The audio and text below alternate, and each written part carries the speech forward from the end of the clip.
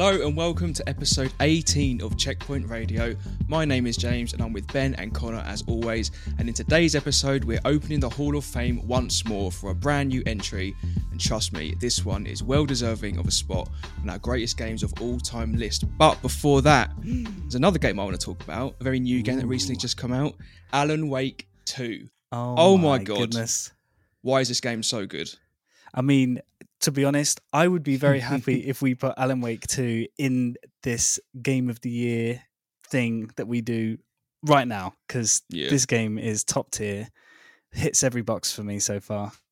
It's strange because I never played Alan Wake 1, but I did play a bit of Quantum Break and obviously a bit of Control as well. But Remedy are not a strange studio, but they're a studio that have been slowly building out a really kind of eye-catching, solid, well-executed portfolio with the games that they've produced over the last few years. And I think Alan Wake 2, everyone's talking about this game at the moment. It's just been so well received by fans and critics. It's doing exceptionally well in sales. Everyone's absolutely loving it. It's a great kind of horror, psychological thriller, survival experience. But I'm stunned by the movie-like quality of this game, the super high production value. Even though I don't actually think the game had a massive budget. I'm not sure. I think it maybe did. They did the same with Control. I think that game cost like $50 million to make. Oh, really? Yeah, like 25, something like that. But you know, it's a game that if it has had a budget that's maybe in that region, every penny has been spent in the most perfect way. Yeah. Like Control was an absolutely gorgeous game, and the style and setting of it really set the standard.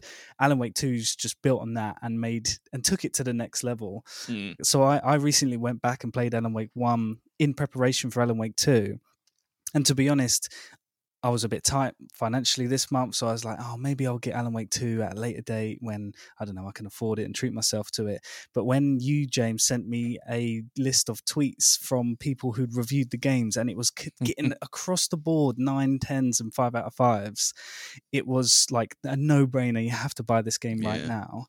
And I absolutely loved it. I really enjoyed Alan Wake 1. I played the remaster. I never played it before.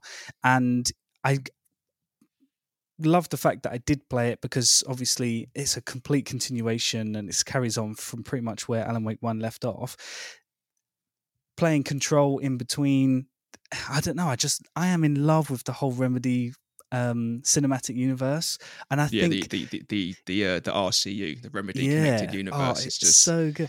And I think Control did an incredible job at setting that making it a reality, because Alan Wake 1 was at first obviously its own isolated thing, but then Control coming along and then interpreting it into this whole universe of altered world events, AWEs, and the lake, without too many spoilers, but I don't want to spoil it too much, but obviously Alan Wake 2... this is in reference to Alan Wake 1 with the lake being not exactly a lake, and being like, you know, a gateway to what is potentially now other sort of worldly events and stuff. And Alan Wake 2 just picks up directly from the events of Alan Wake 1, more or less, with a new string of murders that have called in this hotshot FBI agent to come and investigate. And I just can't help but, like, it's weird because when I'm playing it, like, I know it's obviously a game, but I feel like I'm really experiencing a great piece of, like, just a great movie or TV series or something, because it's so well executed in terms of its like storytelling and its characters and its writing as well. And it's just a real sort of like just shining example of how video games can sort of bridge that gap towards movies and TV shows and be just a complete work of art that elevates games to like a new level. Like this is where we can take storytelling in games, everything from how the gameplay influences that to literally the cutscenes and cinematography and things as well. You know it. I mean, isn't it a shame that there are going to be millions upon millions of people who are never going to experience this? Because obviously, unless you are a gamer, you are never going to experience Alan Wake 2. And the difference between watching a game and playing a game, especially when it's a horror game. Obviously, we discussed this in a previous episode, the difference between playing a horror game and just watching a horror film or watching a horror game. Like, the experience is so different, but I absolutely love the pace of it too. We were talking about this earlier, James, where the game is so slow because it's like a detective mystery. You're working out the case. You are quite literally piecing together the puzzle manually, but the pace of, like, I don't want to spoil it too much, but for instance, there's this part where you're in New York, or like a fucked up version of New York, and like walking around the streets. Every other game that you'll play that sets place in a big city, you're going to be sprinting around like a maniac. You could, I don't know, the atmosphere, the visuals, the fucking terror of it all. Everything's just like really intriguing, isn't it? Like, you're walking around a corner and you see stuff, you think, oh, what's down there? What's down there? And it's strange because I don't really like horror games. I don't play many horror games. I'm quite like, that's just not a genre of games that I really explore that much. But I don't know, like, where Alan Wake 2 sort of sits on the scale of scary games. I'm guessing it's not that scary for hardcore sort of horror enthusiasts. But even for me, like, I don't really find it that scary. Like, I'm really enticed by just the atmosphere of the game and the setting and the vibe of it all. And there's jump scares, and like, the game got me real fucking good earlier.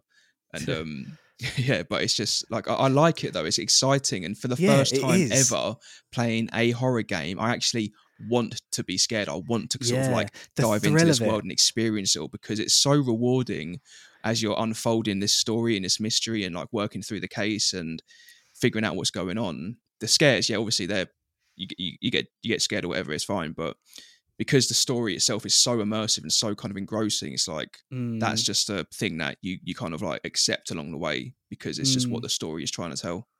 Yeah, it's very mysterious. It's very like, even though you know the horrors that are there, it's, I don't know, it just catches you out. And I just can't say, the graphics are phenomenal. Yes, it's insane. It's ridiculous, isn't it? It's one of the most gorgeous games I've ever played. It's like the closest thing to real life in terms of kind of like how a game can look, I think, that we could get. And it's a huge step up from anything we've seen so far. I mean, even games like Red Dead Redemption 2, obviously, which is regularly lauded for its kind of visual striking image. This game, I'm not saying it shits on Red Dead, but it just takes everything that is good about a game like Red Dead Redemption 2 and elevates it all to a new level with the certain, technologies and stuff they use, like ray tracing, like the photorealistic graphics and stuff. It's just insane the way they've kind of managed to make it all work. I was watching a Digital Foundry video about Alan Wake, and they were saying that they've kind of baked in to the game these settings within like the settings menus for the graphics and the fidelity that would be optional or would be on the sort of medium to higher end scale of a graphic setting previously. They're baked into the game just like by default. So even if you're playing the game on low settings, for example, on PC, which is the equivalent of what it would be on the console, you're still getting like an incredibly realistic image, even though it's technically low on PC. So that's kind of like the level at which they're stepping it up into a new kind of generation of graphical fidelity. Interesting, isn't it? A marvel what the Unreal Engine can do. It's just phenomenal. It's their own engine. No, it's the Northlight engine. Oh, really? It's their own engine. Oh, I was under the assumption it was the Unreal Engine, because the first game was on the Unreal Engine, I think. Yeah, so they built. I don't know about Quantum Break, but they built Control and Alan Wake 2 on the Northlight engine, which is Remedy's own in-house game engine. Alan Wake 1 was on the Havoc engine. I'm fucking uninformed. Anyway, we've been ignoring Connor for like 10 minutes, so I just want to bring you in if you want to. Do you want to join in the Alan Wake discussion? What do you think of the game? I know you haven't really played it much, but are you planning to play it? Yeah, I've had to stop myself buying Alan Wake 2 and Spider-Man 2 like the past week. Like, they've both been in like a basket, and I'm like, yeah. So no, I'm gonna play both of them. Alan Wake 2. I didn't like the first one. I didn't get on with it. Like, just from a control, I liked where it was set. I liked the tone. I liked everything about it, but it just felt clunky when I played it, and I had played it way later than it came out, so it came out on like the DualShock 2 or 3, like on the PS3, that sort of era. But I'd played so many games. So yeah, it felt aged when I played it, so it didn't really do the game credit. But yeah, I'm probably going to end up buying it on payday. Highly recommend. And, and it rounds off, like, unless anything else comes out of the woodwork, it seems like it's the final massive game that comes out this year, which has just been hit after hit after hit. Yeah. I mean, there was one point, isn't it? It has been a really good year. There was one point in the year when we're kind of looking ahead at all these games and thinking, well, if half these games manage to come out this year, it'll be a great year for games, because obviously we've had so many delays lately, and it feels like this is the year where developers in particular have caught up with the delays from COVID, and these games are just being pumped out one after another. And like this month alone, October, Spider-Man 2 and Alan Wake 2, two huge games that release literally within a week of each other, or maybe 2 weeks of each other. Obviously, we had Cities Skyline 2, which came out recently. That's a game that people have been talking about a lot. Maybe not necessarily for good, but it shows how well the industry's... Forza as well. I forgot about Forza this month. Forza came out. Starfield did massive numbers, which is pretty much give Xbox record-breaking Q1 in their history. Spider-Man 2 is the fastest-selling PlayStation game of all time. Yeah, incredible. We've still got Call of Duty. The games are back. Call of Duty. Fuck God. Yeah, fuck off. That'll break records. It's going to be gangbusters, isn't it? That'll break refund records. Yeah, we've had was Cyberpunk DLC. Was that this Cyberpunk? Month yeah, that was August as well. Redemption story. It's been a pretty. The finals. I'm so glad you mentioned that, actually, Ben, because we've been playing a lot of the finals. This beta that's been out, this public beta, cross-play beta, whatever you want to call it, come out a few days ago, and it lasts through to the 5th of November. But I think by the time this comes out, it'll be finished. Yeah. But the finals, we've mentioned the finals before in this podcast, and it is a incredible first-person squad-based, objective-based shooter, almost like a battle royale in some instances, but having lots and lots of fun on that. And that game, I was invited to the very first play test of that game literally a couple of years ago. Hot garbage. Then another play test, really, really positive. Another one, step back. But this one, so good. Like, they've polished the game entirely. I'd be surprised if this game doesn't come out within the next 6 months, because it's looking like it's basically finished. It runs really well and plays really nicely. That's it. I mean, I suppose for them, this is maybe a confirmation of what they've done with the engine and the way the game feels and plays. That's almost like they've done that.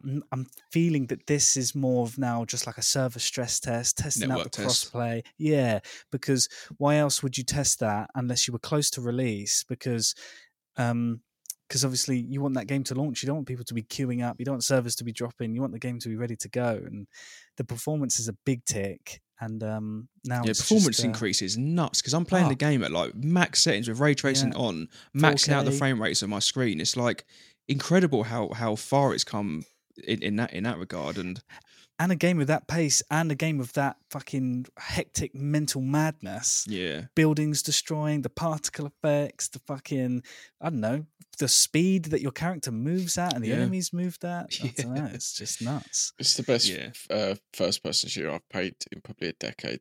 I cannot wait.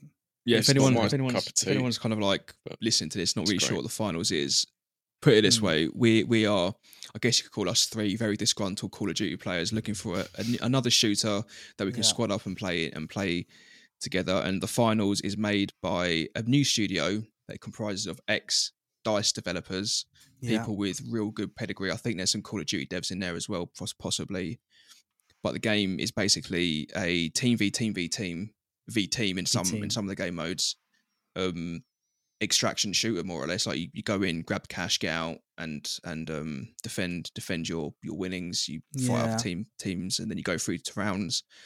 But lots of destruction, variety of gadgets, different play styles, very team orientated. Yeah. And if you're put off by Battlefield 2042 and sort of the state of Call of Duty at the moment, look for something new. Keep an eye on the finals. Definitely worth looking at.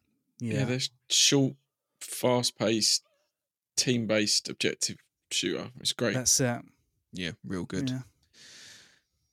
Well, before we move on to the main topic, anyone else got anything they want to add for our general discussion for this little intro? I gave you mentioned City Skylines 2. I gave that a go just to sort of stay informed, and I was absolutely gobsmacked when I launched it and hit maximum of 30 frames per second. But is that because of performance, or is the game actually limited to 30 frames per second? Well, I have got it above 30 frames now, and it's definitely not capped. It's just, I don't know, it's just unoptimized. And I'm not too quick to hate on a game because of performance reasons. Many people will go and shit on a game, give it terrible reviews for performance reasons. Inevitably, always performance problems get fixed in a matter of time. It's just one of those shit things that a game gets released maybe a little bit too early or a little bit too unoptimized. And you know it will get fixed, so you can't judge it too quickly. I mean, you can and you can't. But besides, there's another reason why I think City Skylines doesn't quite hit the mark. So obviously City Skylines 1 has maybe had over 10 plus years of content and updates and just a whole life cycle. But now City Skylines 2 has come out, and one would assume that the next one will have everything the first game's got and more, something that will set it apart and take it to the next level. But unfortunately, City Skylines 2 has just got, I don't know, less than what the first game provides, and I don't know, just doesn't do it as well. It's the game doesn't seem very smart when you place things, and there's a slight gap. It's really fucking ugly, and I don't know, the game's just like, and it's really janky too. I don't know. I feel like it's gonna have another 10 years of work on it, and probably in a year announced like 8 new regions or something coming out. But I think they aimed for 30 frames a second, which doesn't make real sense for a game that's where your city's getting bigger and bigger and bigger, and you're going to have to be moving around, placing things, and 30 frames is just going to limit that. It's going to be a little bit jagged, a little bit rough. I mean, I can see 30 frames is so fucking 2001. Yeah, but I can. Now, I'm a PC player, so don't hate on me for saying this, but I can see why they would, I guess, aim for 30 frames per second in some aspects, because at the end of the day, it's a non-competitive title. It doesn't need to rely on like rich kind of visual fidelity, and maybe for the sake of like resourcing and channeling, you know, CPU resourcing, for example, to different locations within the game, so that you could get more into the game. Don't know if that makes sense. Maybe they'll think, fuck it, we'll just aim for 30 FPS, because no one's going to be needing 60 FPS or higher on this game. Even though, especially us being on PC, we expect everything. Like even Alan Wake, for example. Alan Wake, there's been a lot of talk about Alan Wake 2 being an incredibly demanding game that will suck resources from your PC and set it on fire if it's not fucking powerful enough. And I accept that. Even still, I can still run this game at 4K and achieve 60 FPS on my PC. Like even still. So, you know, there's, I don't know what goes into that decision to say we're going to run this game or aim for 30 FPS on this game. It's a real weird one. Yeah, I mean, I think you hit it there with the whole Alan Wake thing, because that was my comparison. I was comparing my performance I was getting on Alan Wake 2, one of the most gorgeous games I've ever played, and demanding, and hitting really good frames on max settings, then to jump on City Skylines 2 that doesn't even come close graphically, and then I'm hitting 30, and it's just like there's no reason for that. Like, I don't know.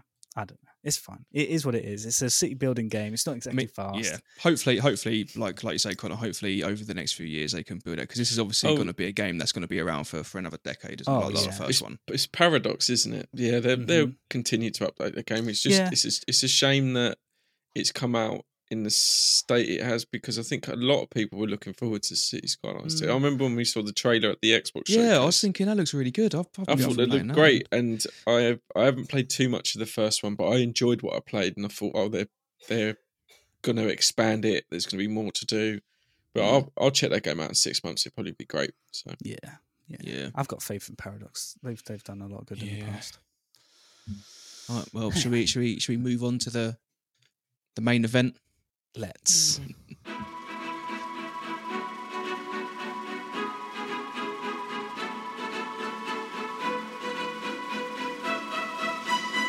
Well, just to explain what the Hall of Fame is, for anyone who hasn't listened to our previous Hall of Fame episode, it's basically our greatest games of all time list.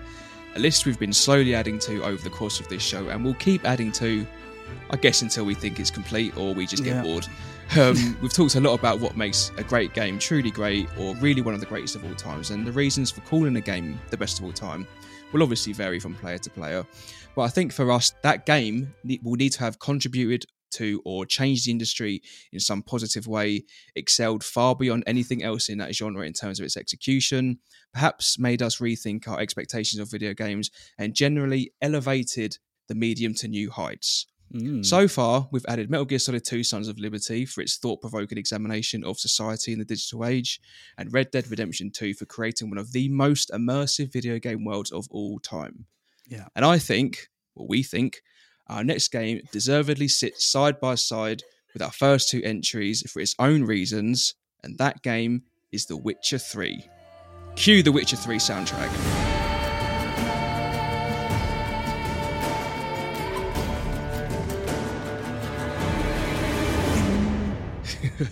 So The Witcher 3. All of the games are sequels. We've never put an original product into the Hall of Fame. Oh, yeah, but I mean, that's just the way it is. If the game's good, then the game's good.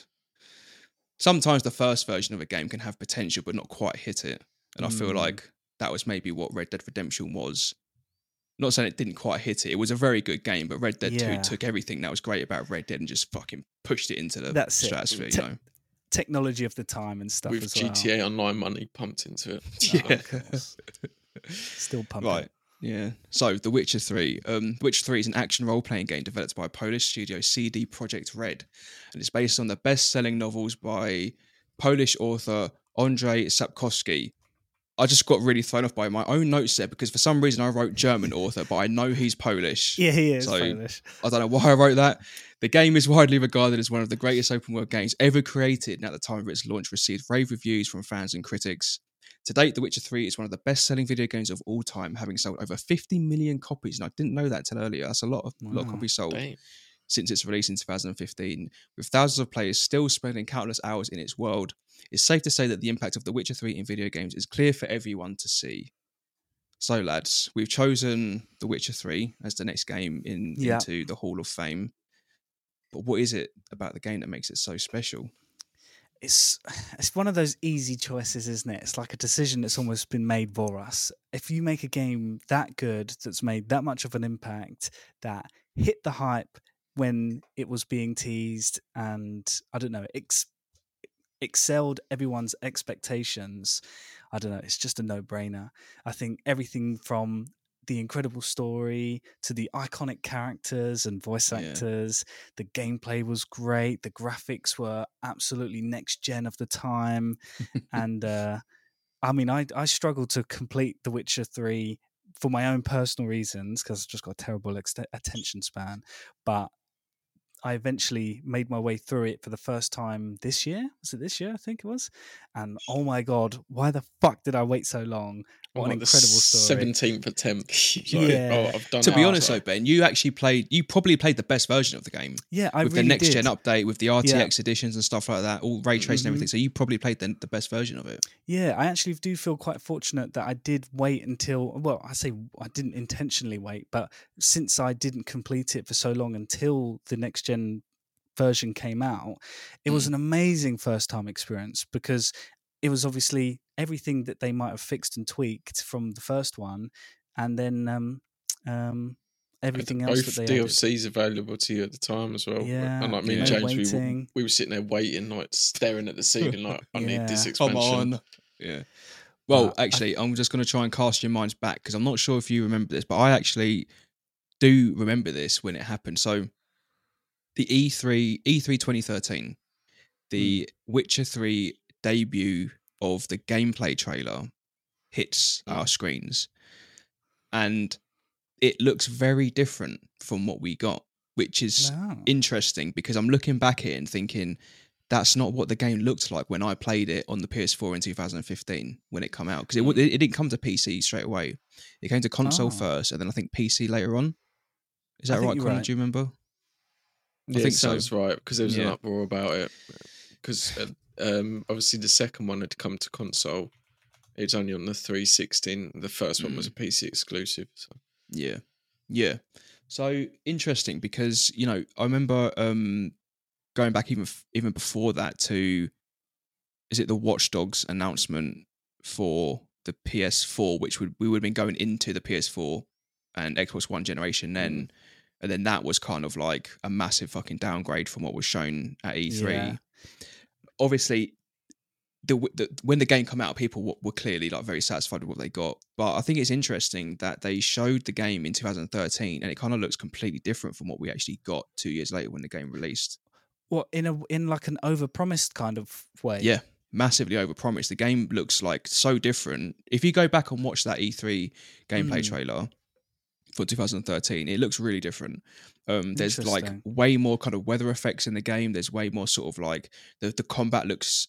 I know you mentioned the combat, Ben, but I don't know if you didn't play it back on the PS4 when it came out. The combat wasn't great, and they massively improved that as the sort of like game kind of lived out its life cycle. So yeah, they overpromised in that first trailer. Yeah, I think it's interesting how they managed to kind of release the game and it still be incredible, even though they kind of didn't really, they weren't really truthful with what the game was going to be when they first kind of showed it off, which is a weird and interesting sort of point to take, because everyone kind of forgets about that because we're all in like this heightened state of, oh my God, I love The Witcher like now. But back then it was like a bit of a... I think it's one of those things where even though they may have technically overpromised, maybe because of the bare bones of the game was so good anyway, that it wasn't like it was almost like they promised us here and then we received this, but usually we would have got this, like what we got with like the Watch Dogs, if you know what I mean. Like you said with the Watch Dogs, and I remember as well, like graphically around that time, The Division was shown off, and then we got, obviously people love The Division, but that era of gaming was, this is what you're getting, and then you got something completely different, and then they go, well, the consoles held it back and we can't do this. And so I do think The Witcher 3 obviously came out, rave reviews understandably, but they were trying to get those games onto like the Xbox One and the PS4 at the time. So I remember I got the 2080 Ti specifically to play The Witcher 3 on like and you Max never played it. And then you didn't play it until you got your 4090. Yeah, exactly. 2 generations and like 5 years later or something. Yeah. But I remember I couldn't run it at like on, I don't know, high enough settings. So The Witcher was the exact reason why I upgraded my computer immensely at the time. Yeah. But well, it's funny because sorry, no, but gone. I was just going to say I was going to move on to the open world, but yeah, well, that's so funny you say that. That's literally what I was going to mention next. So you said about them having like a real kind of core, just like great experience in the game, and that's why when it looked like it had been downgraded, the experience itself was still incredible. Yeah, and I think that one of the best kind of experiences you can have in this game, or one of the best things you can do in this game, is just explore the open world, because me too. We kind of talk about like open world games and how some open world games like Assassin's Creed get it really wrong. Some open world games like The Legend of Zelda, Breath of the Wild, Tears of the Kingdom, and then obviously The Witcher, Red Dead Redemption 2 get it really right. Yeah. What is it that they do differently? Well, with The Witcher, much like Red Dead Redemption 2, the world just feels like things you do in that world mean something, first of all. Secondly, characters fleshed out. Thirdly, there's so much detail. And a combination of these things has made the world of The Witcher 3 just such a delight to travel through and be in. Well, there's this sort of, not study, I don't want to go as far as to say it to like that, but there's basically this like golden distance between objectives and like points of interest that game developers kind of did some research into in the past. And a game like The Witcher has basically got this like, I don't know, between each point of interest and side mission and sort of I don't know, you know what I mean, points of interest. Yeah. There should be a certain amount of travel time between them, and I think The Witcher hit the fucking golden distance between objectives. So you could there was always a little bit of distance between where you currently are and something of interest, but it was always like a chain link. You could jump from one to the other, so there was always some interest. There's no extra long distance without something of interest. It's not like it's too much on top of each other. It kind of hits that perfect attention span level of a player, regardless of the player. If you are someone who really takes your time and immerses yourself in the world, or someone who doesn't really care and is just trying to like speed through the game, for everybody they kind of hit this nail on the head in regards to just having lots of interest and no matter where you go, like you can be riding through the countryside and there'll be what was a battlefield, like what feels like a couple of days ago, and there's rotting corpses and there's drowners popping up out of them, and there's people in cages, people on spikes. Or you'll go through Velen and it feels crowded, it feels crammed. You've got like the Eternal Fire spouting off propaganda, people getting burnt alive. And you'll see people walk around, some people are holding their back. You got little bits of dialogue going off as you go past. It just feels lived in, and I hadn't really played a game like it up until then. Like obviously we had big games like Skyrim and stuff like that, but there's long periods of time where you just walking around, there's nothing going on. Where it's same with like you brought up Red Dead 2, like they've made the world feel lived in, but it's not overpacked. You can go through the countryside and not see anyone for ages. There'll be some monsters and stuff like that, so it feels real. And it's just fantastic. It's just the atmosphere of the world, isn't it? You really do get transported to that world. The soundtrack changing in the background as you're just riding around and you're walking through. And then like the dynamic of Geralt, like Geralt isn't loved or adored. He's a fucking monster, and he gets spat at and he gets abused verbally, and he gets called a witch fucker when you're walking around a town. Witch fucker. But like Geralt's such a cool, iconic, one of the most iconic characters of all time, and he's really just this tough mofo. Doesn't give a fuck. Like he knows he can slay every single person in every single town he goes to, but he's just the most iconic character. I don't know how they've done it, because a character completely devoid of emotion. That's what happens to him during like the trials. And it's like a game where you have so many decisions to make. And he's meant to be impartial, but you still you care about it. It's weird because he shows no emotion, but he still looks to do the right thing. It's just interesting, isn't it? Where you have a game where you have so many decisions that you can make that actually really have a profound effect on the whole overarching story of the game.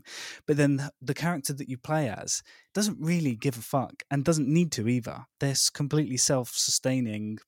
Like it's a sword for hire. It's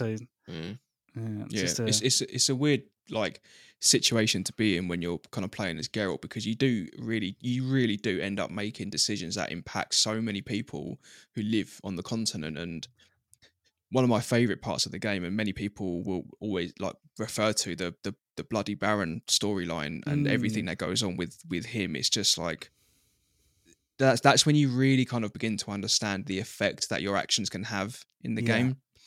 And I feel like, sort of going back onto what you said, Connor, I feel like The Witcher 3 is the first real big AAA open world game where your decisions really counted, where they really mattered. Now, I know like Skyrim had an element of that as well, but I never really played Skyrim, so I can't speak on that in my own personal sort of opinion. But for me, The Witcher feels like it was the first time that was ever really put into a game and really thought about in like how we can change the actual outcome of the entire game, because there are multiple endings to the game. There's multiple ways you can get there. 36 in total, like different decisions, like does Radovid take charge, did Nilfgaard take charge, and stuff like that in total. So you're literally going through the game and you're shaping the fate of the continent. And it's interesting that is such a big part of the game, because the whole kind of theme around the game is about fate and like, you know, Ciri's kind of calling and like the Elder Blood and all this stuff. And it's like, well, what does she want to do, even though she's got all these kind of like, you know, that the fate of the entire world rests on her shoulders and stuff, but she just wants to be a witcher and hang out with Geralt, and she doesn't care about any of that stuff. And like, you have a direct impact on whether she gets to do that or not. Like, and the story really ramps up So when you get towards the end and you are really sort of invested in Ciri and you're with her and you are making those decisions, it's incredible when the story and the excitement of the story matches that. I remember getting towards the end and the shit is going down in that crazy storm. And that's the definition of an amazing game. It's thrilling, exciting. Yeah. And then you've obviously, if you don't go out and do the side missions or you just power through the main story, you don't necessarily get the best team for the battle at Kaer Morhen. Yeah. You can find people that are off the beaten track. You've got Geralt sort of being torn between Triss, who he had a fling with whilst he had amnesia in the second game, and Yennefer, who's the one that he's been sort of partnered up with for life. Like they're meant to be together. Can you imagine the skill and dedication it takes to craft a story that has so many different options available to the player and make it also cohesive and make sense? And it's just what a feat. Like, imagine the fucking mind map on a wall that they would have had with all the narratives and where they lead and what affects what and the timings of it all and what if you do this quest before another quest, and then it's just amazing to think. On top of that, you've got a ginormous fucking map with different sections, and you've got all of these points of interest. You've got these side quests and these just throwaway missions that are just as well written as the main quests are. Yeah. That was one of the biggest praises the game got, wasn't it? That the side quests weren't just your typical go here, kill this, come back. It was actual interesting stories. Yeah. Well, that's just like the side quests, if anything, they're just a precursor to what the DLC has in store, because we've said this from the beginning, and many other people have said this as well, is that the expansions, particularly Blood and Wine, has got more content in it and is more content complete than so many games that claim to be finished and inexperienced or whatever when they come out. And it's just a fucking DLC at the end of the day, just an expansion, but it's a 20 to 30 hour expansion. Like, who does that? Who the fuck makes that on top of a 200 plus hour game already? If CD Projekt Red had gone, right, we've got Blood and Wine coming out, it's like a 3.5. It's a separate game to The Witcher 3. I would have paid full price for it. Yeah, because they didn't just add new story stuff onto the game. They added a whole new map. They added all these new mutations and things like that, and like a new skill tree and all these other things. Loads of new armor, loads of new weapons and swords and stuff. So it really was like The Witcher 3.5. Yeah, and completely sort of changed the game in a bunch of positive ways. And that whole storyline in Blood and Wine is really good as well, really interesting. I mean, just as good as any of the side quests or main quests that you get in the main game. I think it's one of those things where it's like, it is actually kind of the definition of what downloadable content is, but then it also pushes the boat out for what downloadable content should be, because it's way more than what other game devs provide for their games with DLC, and it's way more than what you'd expect from just a DLC. It's actual content. So amazing. One thing I loved is at the beginning of Hearts of Stone, the random guy that you meet in the tavern in like the tutorial, the tutorial section of the game is the enemy in the DLC, and it's Gauntro Dim, I think his name is. He's the Man of Mirrors, but like you go to the game and you go, I know that guy. And then it hits you. Oh, he was in the tutorial at the beginning of the game. And it's just like, did they plan that from the beginning or did they throw that in? That's it. It's the attention to detail, because it could have just been some random guy. He's just turned up out of nowhere. But it's like, no, that guy's already in the game and he knows everything about you, because he talks about Lilac and Gooseberries and like Yennefer and stuff like that. He knew everything about Geralt. Just immediate interest, isn't it? Yeah. Also, as well, they invented a whole fucking Gwent system to go along with the game. Oh, mate, the amount of hours I spent on Gwent within the game is just ridiculous. So good. Yeah. And also, I just want to say, Horizon Forbidden West, you tried to fucking rip off Gwent with your own in-game stupid fucking board game. And not Forbidden West, what's the new one? It is Forbidden West. Yeah, it's Forbidden West. Yeah, with your own fucking board game, and it sucks. Oh no! It's happened in so many games. So many games since. Obviously, Final Fantasy did it long before a lot of people, but I've noticed since The Witcher came out, there'd be like little side games in games, and they're not as good. Yeah, usually they're boring. You just want to skip them. Mate. You got no interest. You know, they fucking setting trends all over the place. CD Projekt. I would purposely go around and find a new merchant to play Gwent against someone I've never played before. Yeah, definitely, absolutely. That was like a whole thing that I went through for like literally probably about 10 to 15 hours of the game, was just playing Gwent solidly, not doing anything else. Once I played a few matches, I was like, yeah, this is sick. So now I'm just going to carry on playing it. Yeah. And then I remember I was cheesed the fuck out of that mission where you had to win that high stakes tournament. I made sure I won that because obviously, if you I looked it up. If you lost that, you wouldn't be able to get all the cards in the game. Like you had to win it. Yeah. So I cheesed the shit out of that. That's like it just shows how much kind of attention to detail they've brought in, and you know I think about the process of making The Witcher 3 and expanding this world and building it out with the characters and everything, and I mean, I don't know what that took. It obviously took a fucking Herculean effort to get the game to where it is now, because they have literally looked after every aspect of the game, even like all the side characters and NPCs. They feel like they've all had some kind of love and attention put into them, which is what, you know, you play a lot of games these days, and Assassin's Creed Valhalla is a prime example. It's like that game has been fucking neglected, and it was neglected when it was being fucking made as well. And like CD Projekt Red were a smallish studio at the time. They're in the middle of Poland. Polish gamers don't buy games. That's the culture of the country. Obviously, The Witcher 2, The Witcher 1 and The Witcher 2 had like cult followings, and they tried to expand when The Witcher 2 went on to Xbox 360.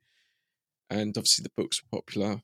And then The Witcher 3 comes out, and it's just like just a tornado of momentum. Everyone knows about CD Projekt Red. They're clearly on the map. Then they announced Cyberpunk. They're arguably the most revered studio in the world after one game.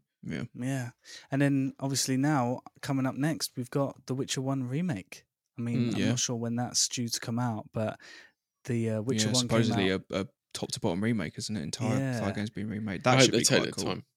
Well, it's not being made by CD Projekt Red. They're like overseeing it. They've scrapped what was already being made. Did they? Yeah. Okay. Something. I don't know if they're bringing it in-house. There was rumours that they'd scrapped it. They weren't happy with it or something like that. But, I did hear that they were bringing in the actual devs of The Witcher 1 in to like oversee it as well. Yeah. I just hope they take as much time as they want, because obviously the shareholders forced out Cyberpunk and it didn't come out in the state that it's come out. I think so many devs learnt a lesson from that. I mean, what did they? I say that. It's still happening today. Yeah, it's still happening. I think CD Projekt Red learned from that. Yeah. And it's a big lesson to learn. And I just can't get over how good The Witcher 3 is. And now where Cyberpunk is, like this new expansion's come out, which I'm going to play in January. But just if you look at Cyberpunk now and The Witcher 3 now as well, they've updated that game 8 years later. Yeah. You know, they're constantly adding things. It's been patched 4 times this year. Yeah. And I mean, you kind of touched on it a little bit a minute ago, Connor, but I kind of wanted to maybe just sort of wrap up the discussion about The Witcher, just mentioning the studio again, CD Projekt Red, and kind of the impact that they've had on gaming, but more than that, because we know now that obviously there's a Netflix series of The Witcher, there's the anime, The Witcher 4 is in development, or like a new version of The Witcher is in development at some point. So I think for not just I mentioned in my intro to this section that, you know, for us, a game that gets into the Hall of Fame, a game to be regarded as one of the best of all time, should have some kind of cultural impact, I think. Just like Red Dead Redemption 2 did, just like Metal Gear Solid 2 did. And, you know, The Witcher, especially when you look at the kind of impact that it had commercially, just in the genre itself, like, you know, the action RPG, and also just video games generally. And like we said about spawning off like fucking side games and imitations of Gwent and stuff like that. Like, for me, CD Projekt Red, they had their problems with Cyberpunk, but they are one of the best video game studios in operating today. the care and attention is on another level. You don't get many games like that. If anyone's listening to this, obviously after the episode, Danny O'Dwyer over on No Clips got like a documentary over at CD Projekt Red, and you see them just making like taverns and placing huts in little areas, and it's just tiny little details that you take for granted in this game. You'll walk into it, and obviously you're in a town, and there's 15 huts or whatever. They're all different inside. They may not seem it, but there's candles in different places, and there's bookshelves, and all the little points of interest. They didn't need to do that. Like you. Well, that's what sets them apart, though, isn't it? It's that level of attention to detail. I mean, we just come off the back of another massive Western RPG in Starfield, and Starfield is a hugely ambitious game. And you know, any sensible gamer looks at that game and think, "Yeah, I know what Bethesda are trying to do with this game," but that still does not excuse or kind of, you know, negate the fact that you can go to some of these planets and there's a lot of repetitive content on some of these planets. You know, put it down to the procedurally generated aspect of it or whatever you want to do, that's fine. But I would rather have a world like The Witcher where everything's been handcrafted and everything's been placed by creators and artists in there to tell a story in a specific way, and not just kind of been copy and pasted, or is not like the kind of, you know, offspring of a semi-functional, procedurally generated sort of system. I mean, there's a massive contrast between the two, isn't there? I mean, one of them is, like you said, that care and attention that a developer would put in, and it's mostly because of like story-driven reasons. Whereas with the procedural generation, it's more of just like I don't know, it's almost like an indie dev strategy, isn't it? Where they haven't got the team available to make it man-made, so let's use a bit of AI to assist and help. This game really does feel like a love letter to the fans of The Witcher. Obviously I jumped in, I've completed the third one, I played a little bit of the second one, I couldn't play the first, I didn't have a PC at the time, but it feels like this is Geralt's send-off, we're going to do it right, and everything they've done everything right, everything's where it's meant to be. The writing is stellar, the voice acting is great.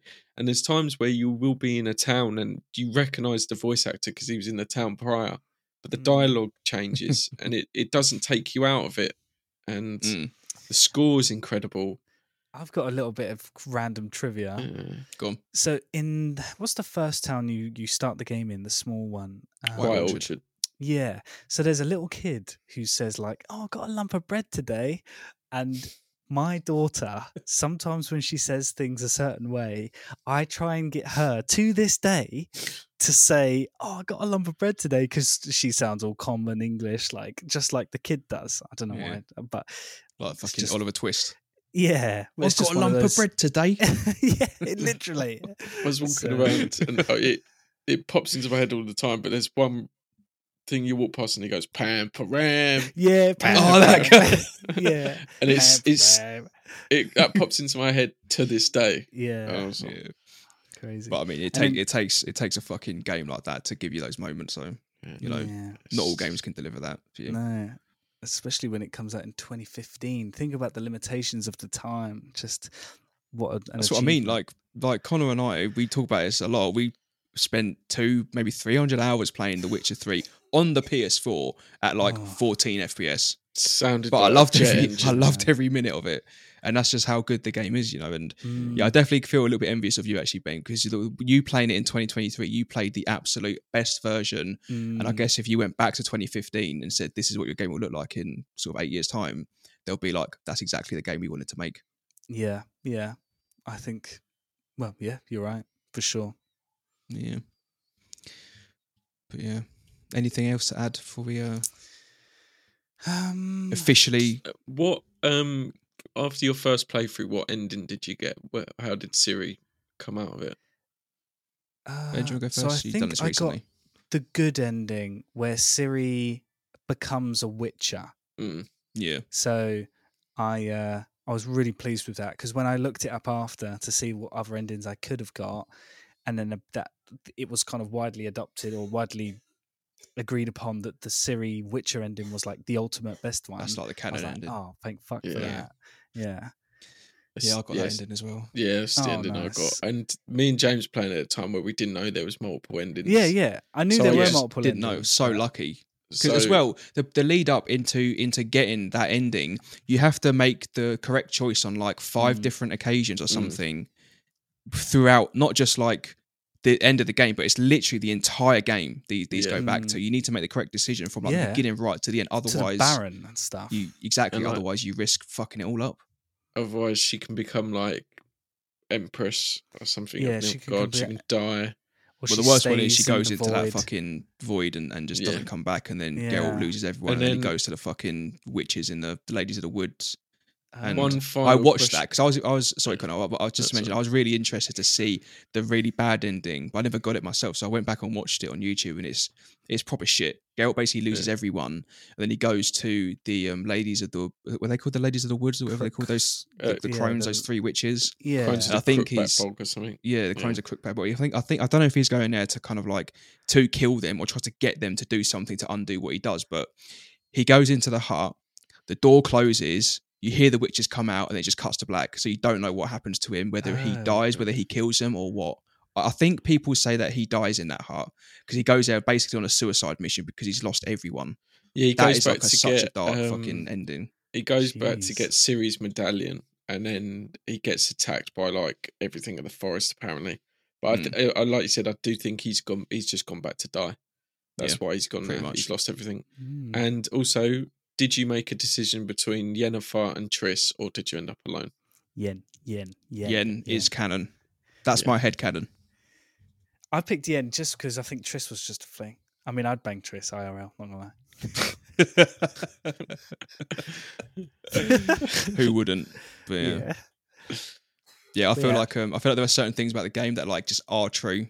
Like Geralt ends up with Yennefer, Ciri ends up being a Witcher. Like that, just for me, that's like the ultimate kind of canon of that was that was the good ending. And it's a nice little touch at the end of Blood and Wine. If like I think whoever you choose, they come and they stay with you in Toussaint. I think that was, I thought that was such a good sort of cross. Yeah, and you have the big picture at the end of everyone together. And So I thought to myself, like, how does the Blood and Wine DLC tie in? Because you said that you'd settle down together, and then when you finish the DLC and Yennefer comes along and settles down together, it's like, oh, this is so perfect to end it. Because they let you, it's so random in that DLC. They add so many more extra things into the game, like being able to fucking decorate your house, being able to even have a house, and like, obviously all the mutation stuff. DLC. Exactly, like you said about like the Witcher being a love letter to fans and stuff, but Blood and Wine just feels like this is the developers now enjoying The Witcher and having fun with it and saying this is how everything's going to end. It's going to be all nice.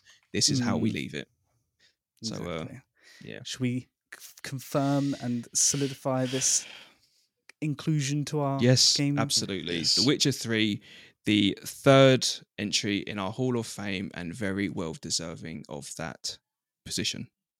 Not being 3rd, but just being in it generally. No, it's number 1.